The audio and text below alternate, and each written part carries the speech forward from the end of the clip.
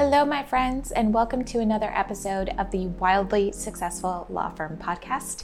As always, I'm your host, Nermeen Jasani, lawyer turned law firm strategist, and this series is part 2 of the 7 things that you don't know about 7-figure law firm owners. So just a couple of quick notes here.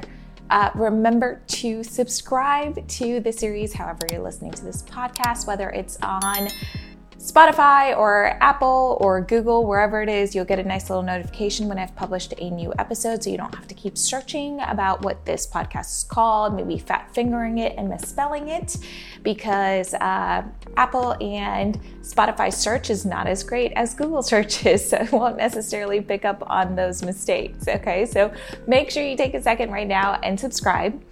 Now, the other thing I wanted to mention is what I like to call consulting on the go, consultant in your pocket, Nermeen in your pocket for a day, is linked below. Again, it is beta pricing at $397. And lastly, prices for the Wildly Successful Law Firm program are going up in November. They're at $6,000 right now. They're going to go up to $9,000. I increase my prices every year. I believe in full transparency when it comes to prices. And not only that, but I had a really interesting conversation with a colleague the other day who was like, I think I need to spend more time with you because you're increasing your prices so dramatically and I can't even imagine doing that. So pause for a second and think about that, right? Like, when was the last time you increased your prices? What would it even feel like for you if you were to increase your prices?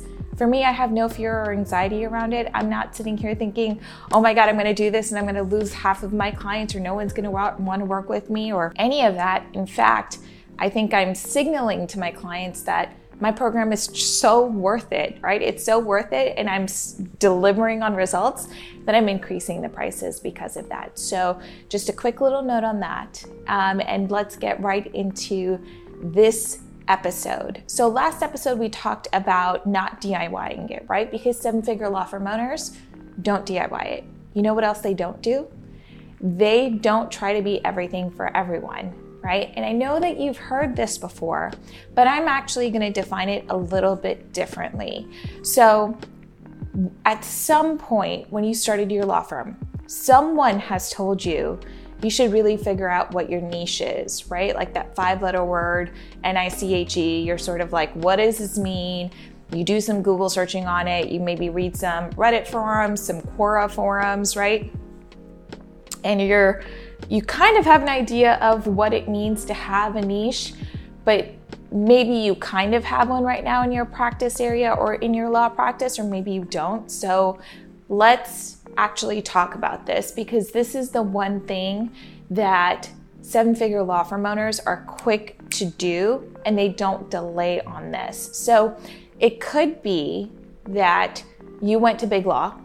You were trained in, let's say, M&A transactions, and now you have started your own practice and you're focusing on M&A transactions, but for the smaller companies, not your multi-billion-dollar deals, right? Not your Fortune 100 companies.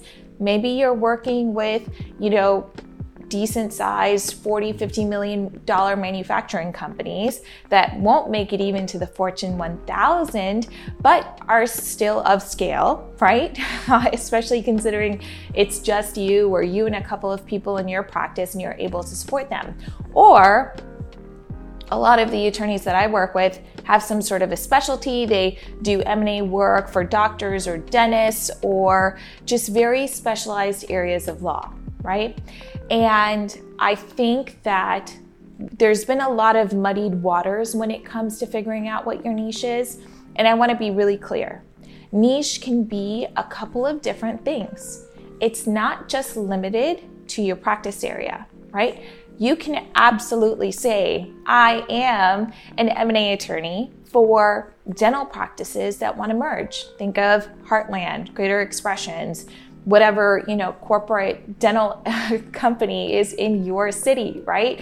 One that you see on every corner, kind of like a Dwayne Reed or a CVS or a Starbucks. So you can absolutely be one of those attorneys in that practice area, right? You can also be a niche attorney, have a niche specialty based on the kinds of clients that you serve, right? So let's say that you are a family attorney and you work with dads who are very active in their kids' lives, who are going through a divorce or going through a child support issue or are getting remarried and need a prenup for this marriage, right? So you service those kinds of clients and whatever comes up related to marriage and family issues, right? There's two different ways that you can have a niche, and you can actually combine these things. You can just do one or the other. You know, it's not limited, essentially, is what I'm trying to say. There's so many different ways that a niche can look. And the most important thing that you want to know is that when you have an expertise established, when you are the person that people think of for this thing, you can now profit off the fact that that has become free advertising. Word of mouth, by the way, is free, right? And any referral that comes from that, any business that comes from that is just amazing because you're more likely to close it, right? Because it's a referral. We all know it's a referral is a warm lead. A warmer lead is more likely to convert, right? Sales 101. And the other benefit of being a niche or a specialty or being an expert in that area of law is that you can charge more money, right? So think about it this way. If you are just going to a dentist, any old dentist, right, to get a cavity filled, you know, that's going to be X amount of $100. But if you happen to go to an endodontist who is a specialist in root canals, who's going to try to save this cavity so that you don't have to get a root canal, which is going to cost you way more money, which I have way too much experience with, to be completely honest. So that endodontist is going to be able to charge more than a general dentist is. Why? Because they've got a specialty, right? They only do this, right? The, surgeon, right, which is still a very specialized field, versus the specialist, right, when it comes to back surgeries, specific, L2, L3 disc herniations, right? You're going to be able to charge more because you're the specialist in that area. We see this across all industries, right? It doesn't matter what industry we pick, especially if it's a service-based industry, you want to have a specialty. You want to be known for something. Your favorite restaurant, your favorite Thai place, right? Maybe it's known for their coconut soup, but maybe not so much for their noodles. Maybe go somewhere else for their noodles, right? So just really keep thinking about how, even in your own daily decisions, in your own where you spend your money, right? Where do you spend your money? You go to the place that you know is specialized in that thing. Are you going to go to a pizza place to buy a sub? Probably not, right? You want to go to the place that specializes in subs, not the pizza restaurant. I know that these seem like very obvious examples, but here's why I'm sharing this with you right now. In my process of consulting with my clients, we always get to this point where strategically you have to choose your audience. You cannot be everything to everyone, right? You can't even say we are a full service family law practice, right? Like, that is really not even specialized. And you might think that it is, but in reality, it's not. We have to carve you down even tighter. Because when we do, we're actually able to clean up the messaging, the branding, the colors, the logo that you choose on your website. Like, all of that gets cleaned up when you decide, are you going to favor more, male clients or more female clients? Are you going to go for more affluent clients? Or are you going to go for middle class clients, right? All of those decisions actually have this incredible domino effect in your law firm, right? And how you run it and whether or not it's successful, okay? So let's take this example and let's go with it. Let's say you are a family practice, a full service family practice, right? I hear this all the time. Fill in the blank, full service practice. Okay, that's good for you, but also it doesn't tell the listener anything specific other than your field of practice. And this is when you start having to dodge, right? Oh, do you do this kind of work? No, we don't do that. Oh, do you work with clients like this? No, we don't do that. You're spending more time dodging than you are actually bringing in the kind of clients that you want to work with. So let's say you look at the numbers, right? Because that's where you got to start. You don't just all of a sudden wake up one morning and say, I'm going to be a full service family office for only doctors, right? That's the only medical profession that we're going to serve. We're only going to work with doctors. We're not going to work with any other kinds of professionals. And we're going to handle all of their divorces and prenups and postnups and child support and child custody issues and all of that, right? Now, you can't just wake up and do that. You've got to look at the numbers, right? And you've got to look at your location. You've got to do a lot of analytics before you can even decide on this, right? You want to make sure that you have the data to back your decision. And when you make that decision, you then need to make sure that everything reflects that, right? So when they come to your website, this doctor, are they going to feel like, wow, look how beautiful this website is. Look how great these photos are. Look how beautiful this office is.